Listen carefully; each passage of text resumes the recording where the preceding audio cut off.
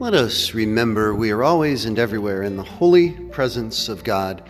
Hello, this is Rick, and welcome to the Presence Podcast. You're here today for episode number 295, also known as 300 minus 5.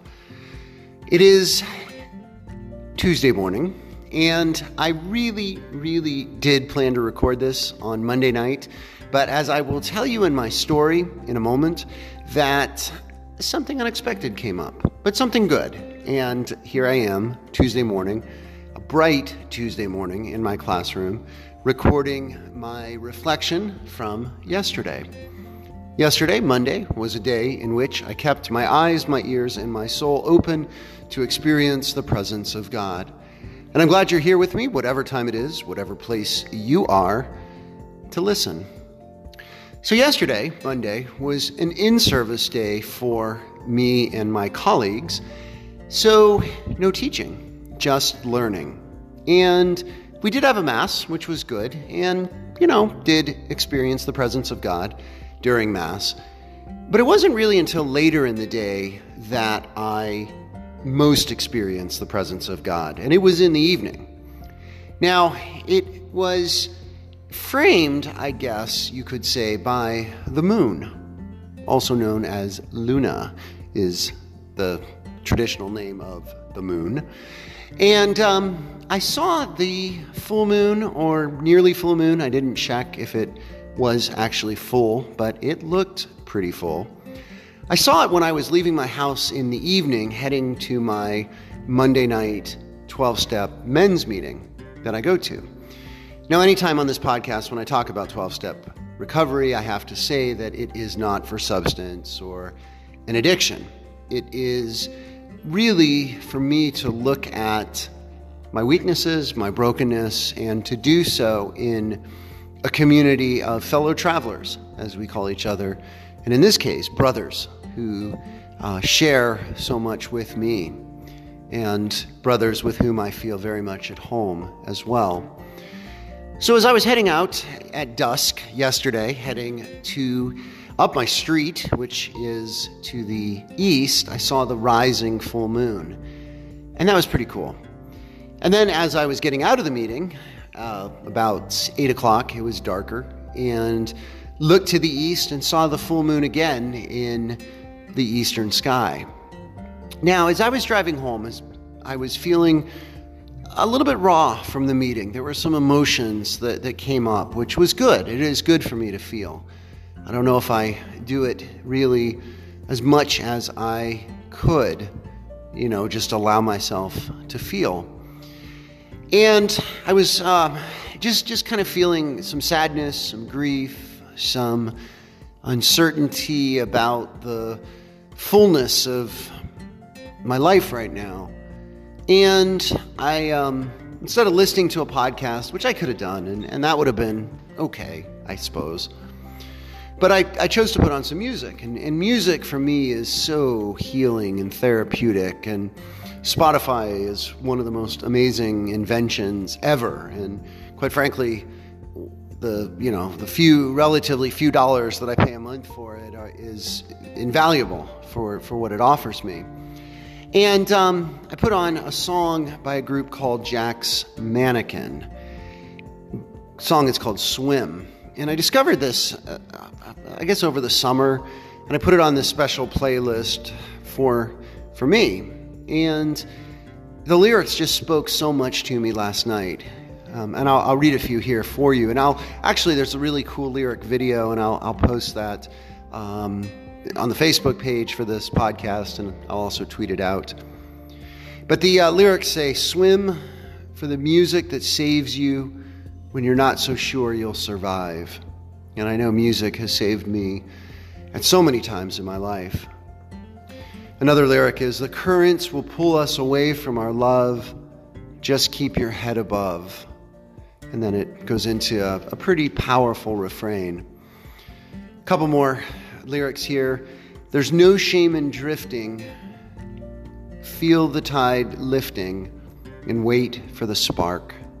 Wow. I mean, what a What an incredible sentiment for those times of uncertainty, for those times of change, for those times where we just feel overwhelmed. There's no shame in that. That's really important to me. It's okay to be in that place. Just keep your head above. Swim. So I was thinking about this song and about swim, and it's encouraging and it's uplifting. That being said, I was thinking about another podcast. If you want to refer back to it, it's number 259. And in that podcast, I talk about receiving the Eucharist and liturgy and floating, feeling myself floating in the love of God. And I think that's the tension in life, really, is, when we are within the ocean of feeling, or the ocean of life, of change, of uncertainty, of suffering, of sorrow, whatever it might be, or even joy, I suppose. Do we swim? Do we, paddle and tread water and use our energy and fight, I suppose, sometimes to keep our head above water? Or do we let go, and in the letting go, know that we will float on the love of God, and in the love of God, because it's both. The love of God permeates everything, and much like water or air, water for a fish or a sea creature, or air for us, the love of God is, the presence of God is all around us and within us. And in those difficult times, we don't have to try so hard sometimes. I know for me, sometimes trying is dying, as they say in the 12-step rooms. And sometimes I just need to let go and trust and float. And I was experiencing that in the song. I love the song, and it's a song that I know will inspire and encourage me. At the same time, I have to think of an alternative, or not alternative, but companion song, yet to be written, I suppose, called Float. Float in the love of God. Because that's what I also need to do. And that's really what meditation and prayer does for me. It allows me to float and trust. So, a little footnote to the story. I suppose maybe it's an epilogue. So, I got home after the meeting, after listening to the song, and a friend sent me a text, a friend who I had just seen a little bit earlier at the meeting, and he is a consultant, and he rents office space at a church, kind of a not a real busy church, and a kind of very quiet space.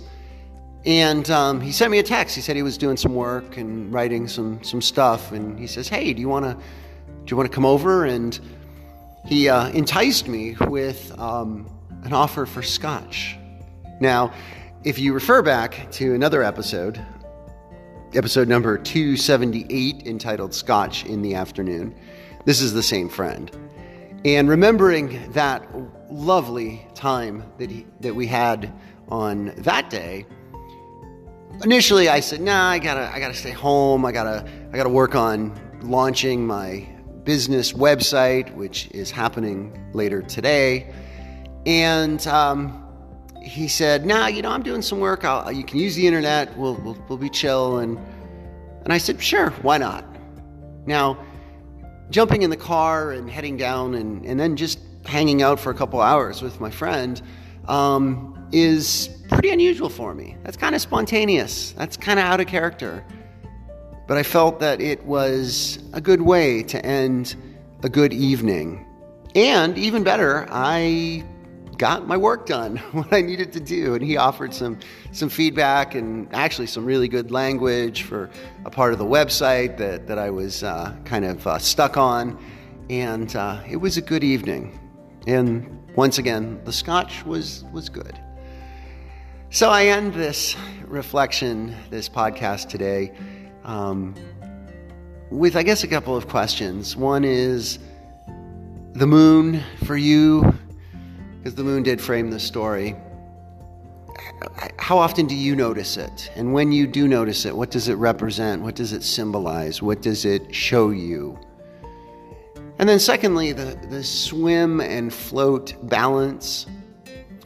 in your life right now, which one do you feel is your task, your mode, I suppose, of being in your life and in your experience right now?